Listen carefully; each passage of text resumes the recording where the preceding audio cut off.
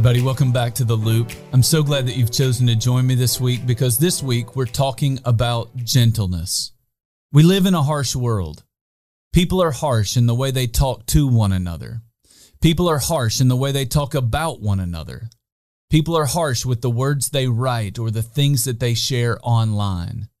And while that may be a character trait that we see in our world, that is not a character trait that God wants to see in His people. Just listen to what Paul told Titus in Titus chapter 3, verses 1 and 2.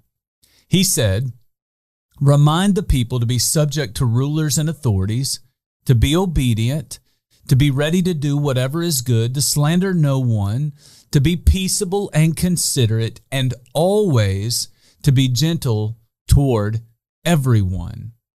At the end of verse 2, Paul tells Titus to remind God's people to be gentle. But he uses two words that are really important words: always and everyone.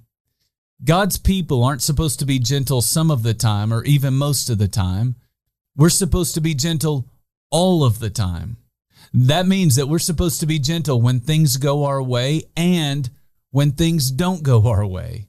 We're supposed to be gentle when the kids frustrate us or disobey us. We're supposed to be gentle when people hurt us or talk about us. We're supposed to be gentle when we're tired, when we're hungry, when we're moody. We're supposed to be gentle always, and we're supposed to be gentle toward everyone. I've noticed something in people. A lot of people are harsh with others who will let them get away with it, and then they're gentle with everyone else. So let me ask you to think about something as we wrap it up today. First, when is the most difficult time for you to be gentle? What are the things that set you off, that make you harsh? What's going on when you see that noticeable change in the tone of your voice? And second, who is it that you struggle to be gentle with?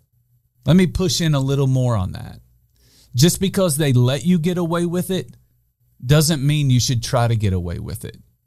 You see, when your kids are little, they may let you get away with it then, but they'll be the ones who determine if they have a relationship with you later. The people who work for you may let you get away with it because they need a paycheck, but that doesn't mean they'll be loyal to you, doesn't mean they'll respect you, or that they'll even really work hard for you.